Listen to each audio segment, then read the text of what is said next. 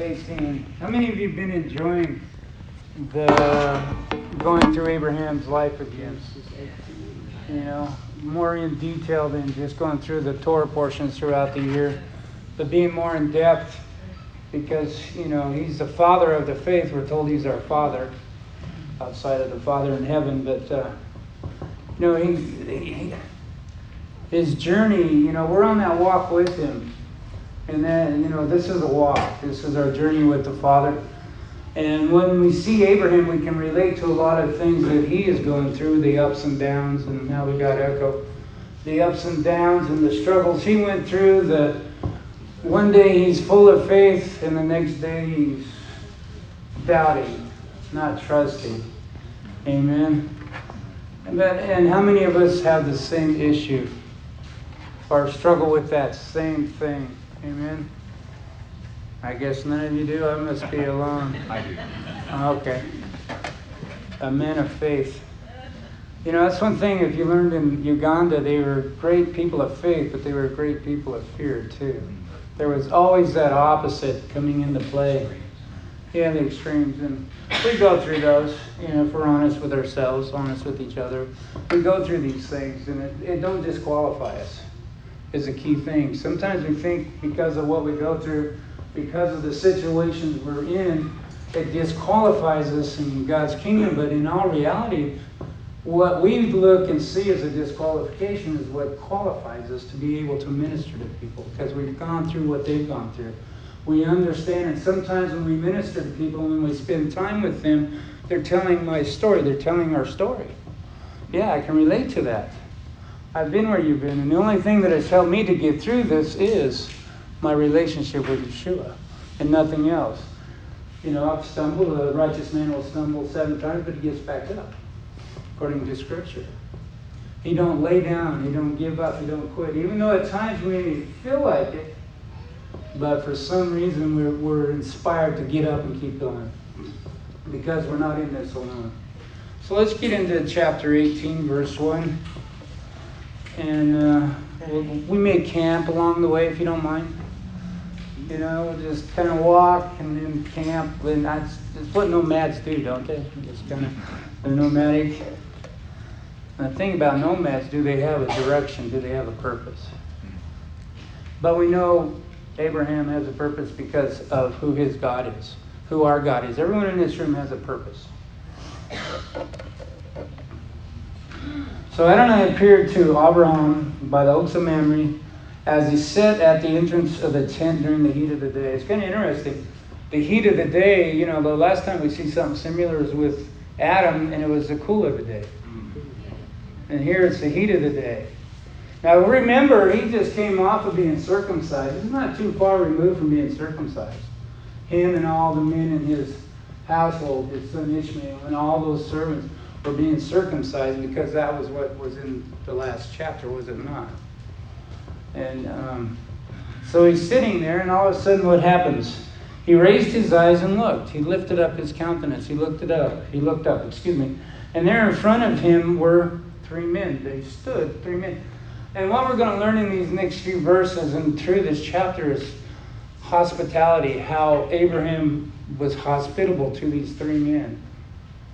And then some lessons for us to learn to be hospitable with each other, with strangers, with each other, with family, whatever, because what tells us in Scriptures in Romans 12, 13, it tells us to practice hospitality. And we know that the qualifications of an elder or a bishop or whatever you want to label them, they were to be given to hospitality. That was one of the qualifications to be in that position. They opened their homes up. They opened their lives to help people in whatever situation, within reason, of course. But, you know, it was to be practiced. It was to be dealt with. We were to be hospitable people. He raised his eyes and looked, verse 2 again. And there in front of him stood 3 men. On seeing them, he ran from the tent door to meet them, prostrated himself on the ground, and he said, "My Lord," it would be Adonai.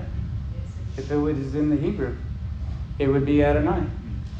And that was a common thing to greet one another in that sense. You know, I'm your servant, so that makes you my Lord. Now, I know we would struggle with that personally. If we walked up, hey, Bob, Adam, right? Because of our understanding of the terminology.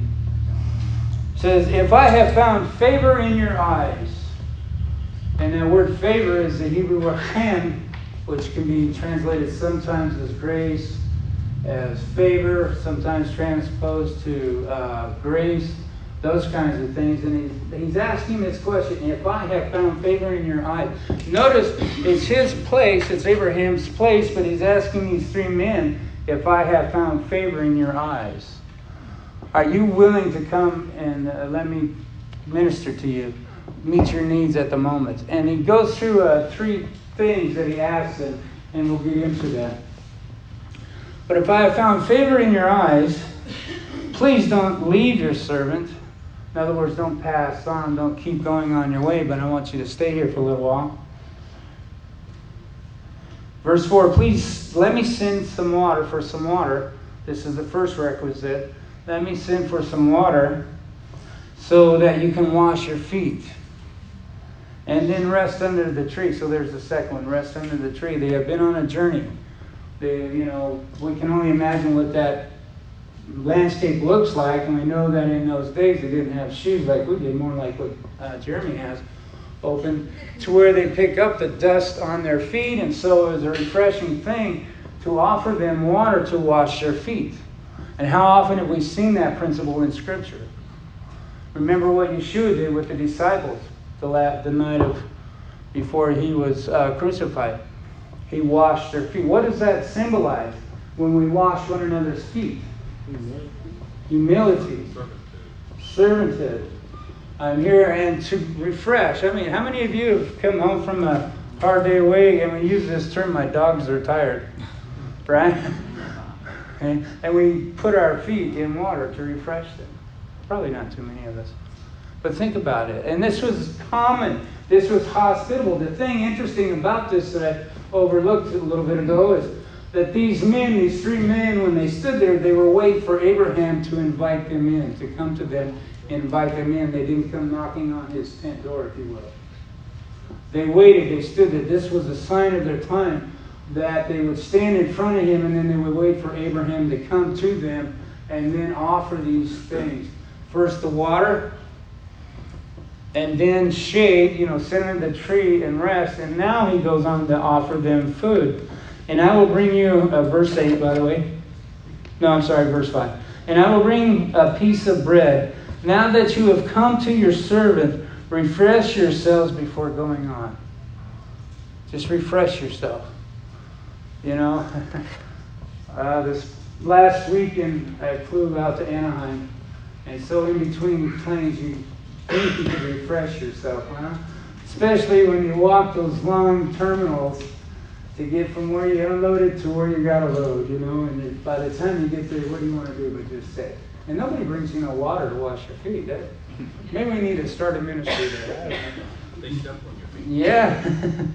But there's something about refreshing, giving refreshment to others, not necessarily just water to drink, but inviting them into your home, inviting them into your life is what he's doing.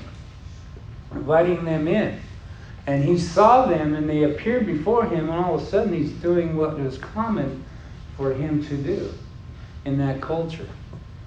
And we all have that kind of thing in our own homes, in our own cultures, how we do this, how we go about being hospitable with neighbors, with friends, with family, with even strangers. Because remember, the Bible tells us to entertain strangers because they may be angels unaware. We never know that. Messengers. That's malach, messengers. And so, now he gives them a piece of bread, something to eat. And he doesn't give them food right away because they need to take a break and rest a little bit before you eat. Because it's more healthier to give after coming on a long journey, to wait a little bit before you eat, instead of just plunging right into the food. Because it can make you a little... I remember one time a young man that was, he would come to our Shabbat service. This was years ago when we were in Uganda. And him and his housemate, his buddy roommate, They were walking home and they got arrested because of something that happened in the, what do they call those things? I forget. The little shops in this area of Kampala. And because they were young, they were in their 20s, early 20s, mid-20s, and they're known as youth. Some youth had been vandalizing this shopping center because the landlord was not doing what he said he would do, wouldn't take care of the place, and so finally the people had enough. They started torching the place, started causing problems, and these guys just happened to be in the wrong place at the wrong time. They were walking home, but because of their age, because they looked, oh, you're guilty. Yeah, exactly. And a lot of times they're profiling people because they want some money. That's why they do it. But they were thrown in prison. And, a few days go by, and finally he has an uncle that can bail him out of prison. And that was the only way they were going to get out, is money. And he was able to get out. He came to us and told us what happened. And so we got the money together to help. His name was Reagan, to get him out. And he was there for a week when he was finally able to get out of prison. Number 7. So, what did you do? So they took his shoes. But when he went to get his shoes, they were gone. But the first thing he did is they came to our house, which I was surprised he didn't go home. He came to our house. He just started stuffing himself because he was hungry, because they don't feed him well in prison there. And then he goes home and he does the same thing. And the next Shabbat, we were wondering where he's at. What happened? He ate so much he got sick. And he couldn't do anything for a while because they overate. Because he didn't have the understanding that you just don't do that. After you have been, quote unquote, on a forced fast for a few days, you don't just start stuffing yourself because it will make you sick. But he learned a hard lesson. Now, I was thinking about the number 120. I'm going to diverse a little bit. And you said we can only have 120 here. Where is the last time we've seen that number? 120? Yeah, the upper room. Acts. Boy, I don't know. I just find it interesting. What happened with that 120? It went out. Oh. Just saying. Maybe so. I think they had a barbecue or something happened to their hair. I can relate. They had hair? Yeah, they did, but not afterwards. But there was, that numbers are significant in Scripture, and I just wanted to. That's a lamb I was chasing. We'll get back to the text now. Back to verse 5. And I will bring you a piece of bread now that you have come to your servant. Refresh yourselves before going on. Very well, they said. They replied, do what you have said. It is as you say. That is another common Hebraic term. It is as you say. When Yeshua was always asked, are you the Messiah? What did he say? It is as you say. Except for one time he did proclaim to be the Messiah. But most of the time he would say, it is as you say. You said it, so it must be, right? But it is as you say. So is he the Messiah in your life? Is it as you say? Or did somebody else tell you he was and you haven't figured it out yet? Abraham hurried. That's what I find interesting. He hurried. He's recovering from circumcision. But he hurried. He didn't waste time. Abraham was a man of action. He always, when he knew something had to be done, he would do it. He hurried and hurried into the tent to Sarah and said, quickly, 3 measures of best flour needed to make cakes. So there's the bread again. Abraham ran to the herd, took a good tender calf, and gave it to the servant, who hurried to prepare it. Now, we don't, time, how much time does it take to do all this? But they hurried. They did it without questioning. They did it without, well, let's pray about it. Sometimes when we don't want to do the right thing, we'll say, well, let's pray about it. We kind of use that as a stopgap. Instead of just saying, you know, if it bears witness to you, do it. Just do it. Verse 8, then he took curds, milk, and the calf which he had prepared, and set it all before the men, and he stood by them under the tree of Zayed. And that was another common thing in that age, in that time period, when you had guests and they were eating, you would just watch and make sure if they needed anything else, you know, can I get you something? Can I get you some more water? Can I get you some more meat? Can I get you some more bread? He didn't eat with them. He just stood there and watched them eat. That was part of that hospitality. You know, making sure their needs were met first. Once again, back to the airplane, what did they tell you? If the oxygen mask drops down, what are you to do first? Put it on yourself first, then help your friend. Now, from a biblical standpoint, I've always struggled with that. Shouldn't we help them first? Right? I mean, that's just the way we've been kind of conditioned. But, you know, they say always help yourself first and then you help them. Because you can, if you're struggling to maintain air, how are you going to help them? But he stood there and watched them eat and allowed them, you know, he was there to serve. He was there to serve.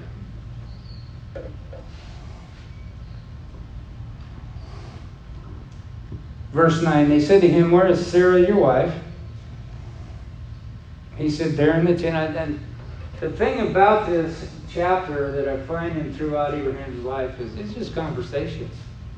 If you really think about it. He's having conversations with the creator of the universe. Having conversations with his fellow man, if you will.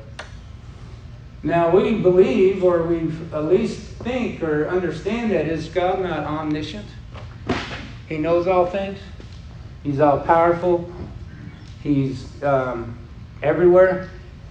But notice he asks the question, where's Sarah? Remember when he came into the garden, where are you, Adam? Of course he knew where he was, but did Adam know where he was? Well, I'm hiding. Why are you hiding? Always pay attention to the questions in the scriptures. There's more to there than we realize at surface value.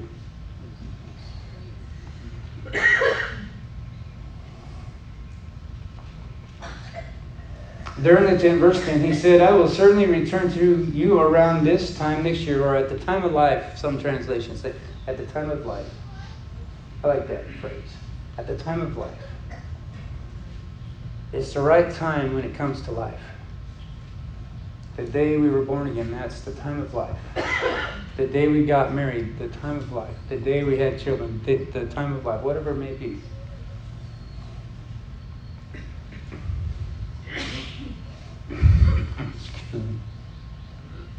I will certainly return to you around this time next year, and Sarah, your wife, will have a son. He's been waiting since that first conversation. I will make you a father of many nations. He's been waiting for this promise to be fulfilled, and now we're about 24 years down the road from that first moment. And we know when he rescued, can I get a Kleenex from somebody? When,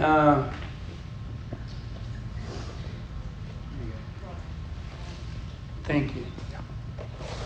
Thank you. But he's been waiting for 25 years, roughly 24. And all of a sudden he hears these words again. By this time next year you will have a son. Sarah will have a son. It's like, how many of us give up waiting for a promise from God? This is 24 years. And we know there was a hiccup along the line, and his name is Ishmael. He had just came back from rescuing Lot, and God comes to him and says, you're going to have a son from your own lines. Ebenezer will not be your heir. It'll come from your own lines. Next thing we know, Sarah gives Hagar to Abraham, and perhaps through Hagar we will have that heritage. And it tells us that Abraham wasted no time. And then we know we have Ishmael. Interesting. How many of us have had an Ishmael because we didn't wait on God, or we misunderstood what he said, and we thought that what Sarah said was the answer to the prayer, an answer to the promise I've been believing God for, and this must be the answer, and not inquire of the Lord, is this the way you want to do it? He just, okay. Wow. And so, none of us are any different. We all struggle. Thank you, whoever brought the water. Nice and cold.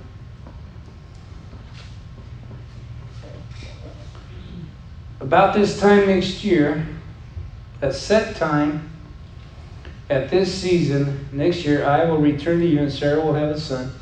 Sarah denied it. I jumped a little bit.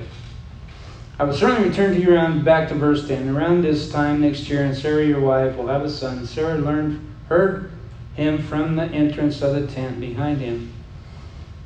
And this is what she says. Abraham and Sarah were old, advanced in years. Sarah was past age of childbearing, so she laughed. Now Abraham laughed. When God told him back in chapter 17, he laughed. What's the difference? Why was Sarah rebuked and not Abraham? But there are different kinds of laughter. There are different laughs. We can laugh out of rejoicing. We can laugh out of mockery. We can laugh when we're nervous. Ever been around somebody and they're up here speaking, whatever venue, and every so often they just laugh during the message? That's generally meaning they're nervous. It's a nervous thing. There are different kinds of laughter, and what it means is a different thing, and that's why we see the difference. Why Abraham wasn't rebuked, but Sarah was because of what the laughter meant. Rejoicing on Abraham's part and maybe mockery, or I just don't believe you. You got to be kidding me. And you can understand why she would think that way, why they would feel this way, because after all, she's 89, he's 99. And in our minds, you're just too old, dude. But what does God say? What do we read here in the text? Why did Sarah laugh? Yeah. Why did Sarah laugh? Verse 13, by the way. And ask, am I really going to bear a child when I'm old? Is anything too hard for Adonai? At the set time for it, at the time of life, at this season next year, I will return to you and Sarah will have a son. It's not an if, it's a will. I will, you will. Remember, in the gospel it says nothing is impossible for God. It may be impossible for man, but nothing is impossible for God. But she denied it. 15. I didn't either laugh.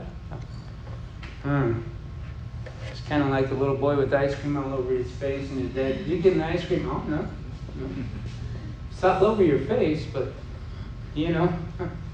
But we do that out of, just a natural reaction to things when we are being confronted, accused, or whatever. It's a natural thing to want to say, no, I didn't laugh.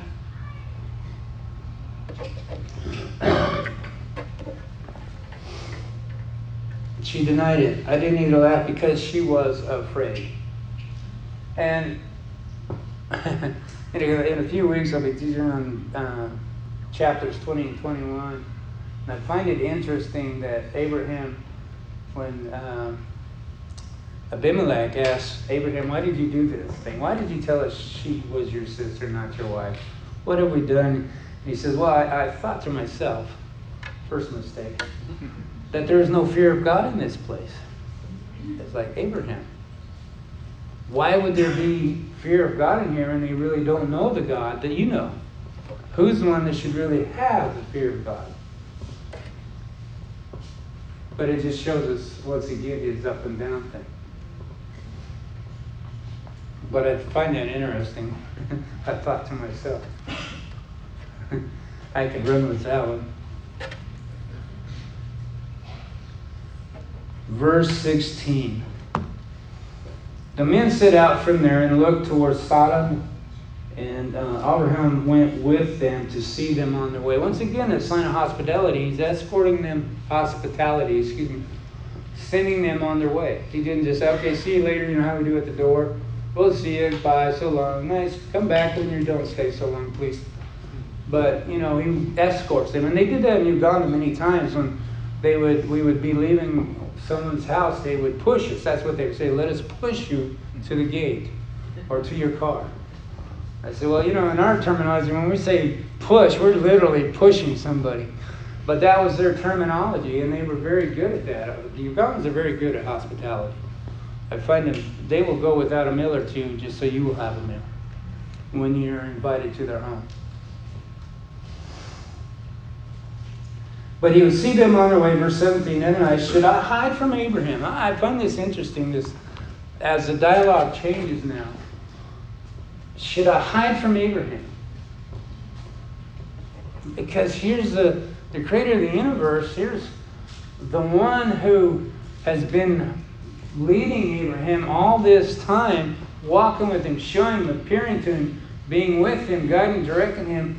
Should I hide from Abraham what I'm about to do? But these conversations, the Bible are full of conversations. Just basically simple conversations. And yet there's so much in these conversations we can learn and live our life with. And Abraham went to see them on the way. Should I hide from Abraham what I'm about to do, inasmuch as Abraham is sure to become great and a strong nation? Remember going back, those who bless you will be blessed, those who curse will be cursed. All families of the earth will be blessed. I'm going to make you a father of many nations. And here we see that repeated. He goes on, verse 18, inasmuch as Abraham was sure to become a great and strong nation, and all the nations of the earth will be blessed by him. He's just repeating what he's already told them. And sometimes we need that affirmation once again from the Father. We need to be reassured, because in our day in, day out, and things don't seem to be working, things seem to be struggle, things seem to be hard, we need that reaffirmation to let us know He hasn't forgotten us. For I have made myself known to Him. Yada. Intimately. Made myself known to Him. He's wanting that for all of us. That He wants to make Himself known to us. How many of you ever asked God, I want more of you? Remember that old song? More love, more power, more of you in my life? Nobody? Yeah. I think somebody said today that, He's given us everything we need. If we want more of Him, we got to give Him more of ourselves. That's where it really comes from. But He wants to reveal Himself to us, and we have these scriptures here, progressive revelation from Genesis to Revelation on who He is and how we are to approach this God, how we are to relate with this God, how we are to mingle with this God, interact with Him on a day-to-day basis, moment by moment. It's not just once a week, it's not once a month, not just during the feast days, but every day. A walk, a journey with the Creator of the universe, who knows everything in between. There's the birthday, and then there's the day of death on the tombstone. He knows the dash. We live in that dash. And that's where He's at. He's there at birth, He's there at death, but He's living with us in the dash. And it's kind of interesting that our life is summed up in the dash when you look at a gravestone. Interesting. But He's with us in the dash. He's not just there at the beginning, He's not just there at the end, but He's there from the beginning to the end.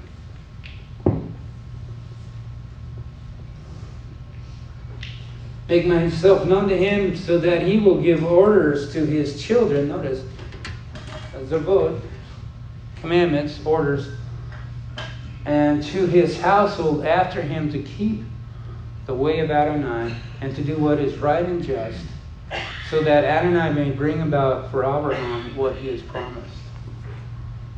Wow. And we know the importance of that in any family, what we teach our children, what we teach others, how we exemplify our life around others. But he says he knows that Abraham will teach his people. And we get a little hint of that in chapter 19 when Lot invites the two men that come to check out Sodom and Gomorrah. He invites them in. We see some of the similar hospitality Lot did that Abraham, we read here with Abraham. So there was some of that. Maybe not exactly the same, but the basics were there.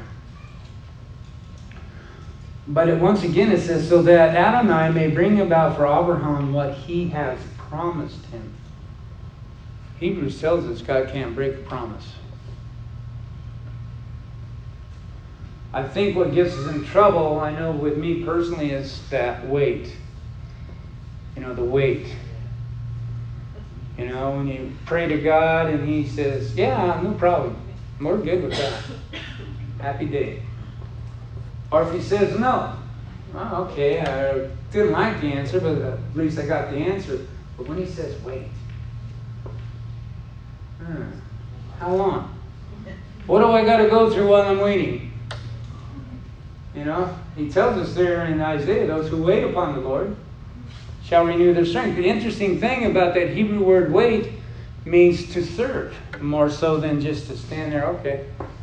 Like you're waiting at a red light,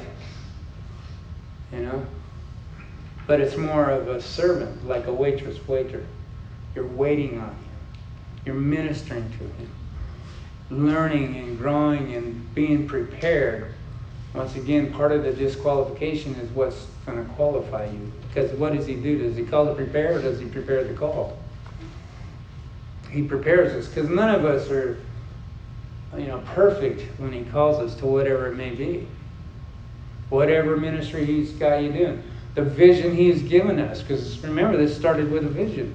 And it's still a vision being played out. We get to read it. We get to see some of the highlights. We get to see some of the things that Abraham went through to help God, for what God did to help Abraham fulfill the vision God has given him for his life.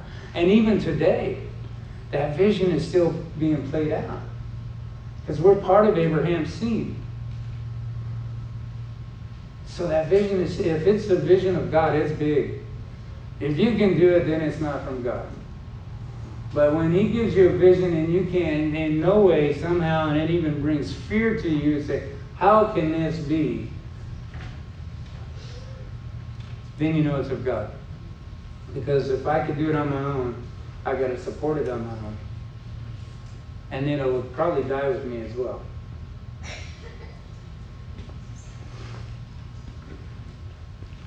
Verse 20 says, Adonai said, the outcry against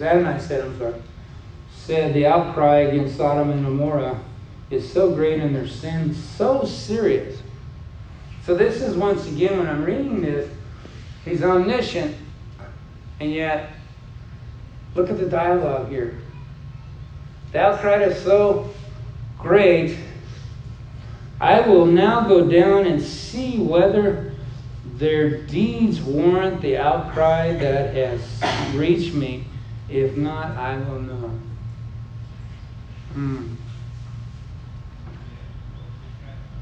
Amazing.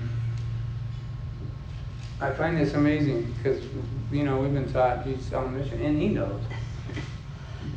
But what's going on here? What's about to happen in the preceding verses? What's about to happen?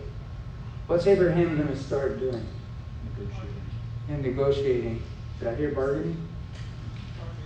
Barter? Okay. Intercede, maybe? And this is another principle for us. Next week, here is a part of interceding for, you said marriages, for the city, for the nation as a whole, for the world. Whatever it is that you want to be interceding for, the cool thing is the conversation that Adonai and Abraham are having. That Adonai doesn't blow him off. He listens to it. He hears him. He's heard the outcry of Sodom and Gomorrah. Think about that. Here are two cities that are very wicked according to what we've learned and what we know about them. And he's heard the outcry, and he's coming to see how serious the outcry is. Personalize that. When you're going through a serious situation, do you cry out? Do you cry out? Or do you try and think for yourself? Lean to your own understanding. That kind of thing. Or there's one scripture, I can't remember where it's at right off the top of my head, but it says, when I came to my wit's end. Many of us have to come to our wit's end before we turn and cry out. And he's up there just waiting for us. He's with us. He's in us. He knows what we're going through. He's just waiting for us to cry out. Whatever the case may be. That's how much he loves us. That's how much he wants us to know him. To become intimate with him. To desire him more than anything else in this world has to offer. And be willing to suffer sometimes. May have to break off certain relationships. May have to settle for a particular position at this job right now, and because he's got something down the road for you. But you got to get prepared. Not peppered, but prepared. But he desires us to cry out throughout scriptures if we need to. He wants us to intercede for others. He wants us to pray and supplicate and submit our prayers and requests known to him and pray for each other. He wants that dialogue. He wants that conversation. But many of us, because we are ashamed of what we had just did, we're afraid to approach him because we might get whacked. But his discipline is so gracious. His discipline is so gracious. Now, we know what happens to Sodom and Gomorrah. Chapter 19 will reveal what happens to them. But now we begin to see how the conversation continues. Verse 22. The men turned away from there and went towards Sodom, but Abraham remained standing before Adonai. Abraham approached and said, "Will you actually sweep away the righteous with the wicked?" I'm reminded of the parable of the wheat and the tares.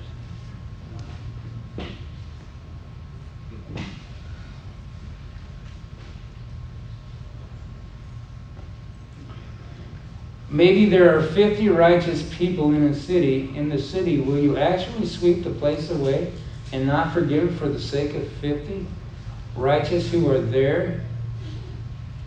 Far be it from you to do such a thing, to kill the righteous along with the wicked, so that the righteous and the wicked are treated alike. Far be it from you, shouldn't the judge of all the earth do what is just? Man, I think there's a Hebrew word called chutzpah, which means you're bold. Abraham had some chutzpah here. Chapter 20, we wonder what happened to the chutzpah, but he's got this, man, you're the just judge of all the earth, and are you going to wipe out righteous people along with the... Remember, he's known the story of the ark and Noah's day. I'm sure he knows about that, and there was only the 8. And Noah was, righteous in his generation. So Abraham is just playing on that and understanding. Will you wipe out 50 righteous people in a city of wickedness? Makes you wonder why he hasn't wiped out America yet then, huh? But the righteous is what stays his hand. Intercession, pleading on behalf of others. Notice he's not praying for revival for these people. Maybe they'll repent, like Nineveh. There was an opportunity for them to repent. They did, but later on they went back to the same old story, and they were wiped out. Adonai says in verse 26, if I find in Sodom 50 who are righteous, then I will forgive the whole place for their sake. Okay. He answers that, Abraham answers, here, now I who am but dust and ashes. You know, he knows his place. He's just human. Have taken upon myself to speak to Adonai. What if there are 5 less than 50 righteous? He said, I won't destroy it if I find 45 there. He goes on, what about 40? No, I won't, no, for 40. Verse 30, I hope Adonai won't be angry with me if I speak. What if 30 are found there? He said, I won't do it if I find 30 there. So he's decreasing now. Makes you wonder what Abraham really knew about Sodom and Gomorrah. Remember, he rescued Lot. And he told the king of Sodom, you know, I'm not taking anything from you because I don't want you telling people you made me rich. I'm not going to tell people that. I'm not going to allow you to do that. He goes on to say, 31, he said, here now I have taken upon myself to speak Adonai. What if 20 are found there? He said, for the sake of 20, I won't destroy it. And then we finally get to the last point, or the last time he asked, and it's the 10. Interesting. Started with 50, 45, 40, 30, 20, now 10. And Adonai says, I won't destroy the city for 10. Well, we know the rest of the story. He didn't find 10. But he was able to rescue Lot, his daughters, his wife, and his wife, we know, turned to a pillar of salt as she looked back. What's interesting here is the conversation once again, and Abraham's willingness to ask and intercede on behalf of Sodom, more for the righteous ones hopefully living in there. Obviously there was none. But that kind of relationship that he had to be able to do that. The thing is he's not exclusive. All of us can have that same kind of relationship and intercede and talk to God like that. Remain humble, of course. We are not to be bashful or arrogant in our request, but to know that he desires that kind of relationship for any and all of his children, to be able to come to him, to come to the throne of grace in boldness in our time of need and ask for help in our time of need. He desires that for all of us. And we have the example here, we see that throughout the scriptures, where others had gone to Adonai and asked for similar kind of help, interceding for others, or had God intervene on their behalf, even though in our mind's eye, slap them, you know, they messed up. But once again, he who has no sin may cast the first stone. And be thankful that the God of the universe, the creator of the universe, desires this from each and every one of us.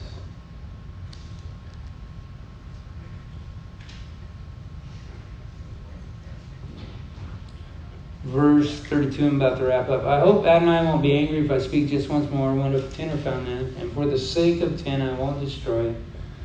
And then he says, Adonai went on his way. As soon as he had finished speaking to Abraham, and Abraham returned to his place.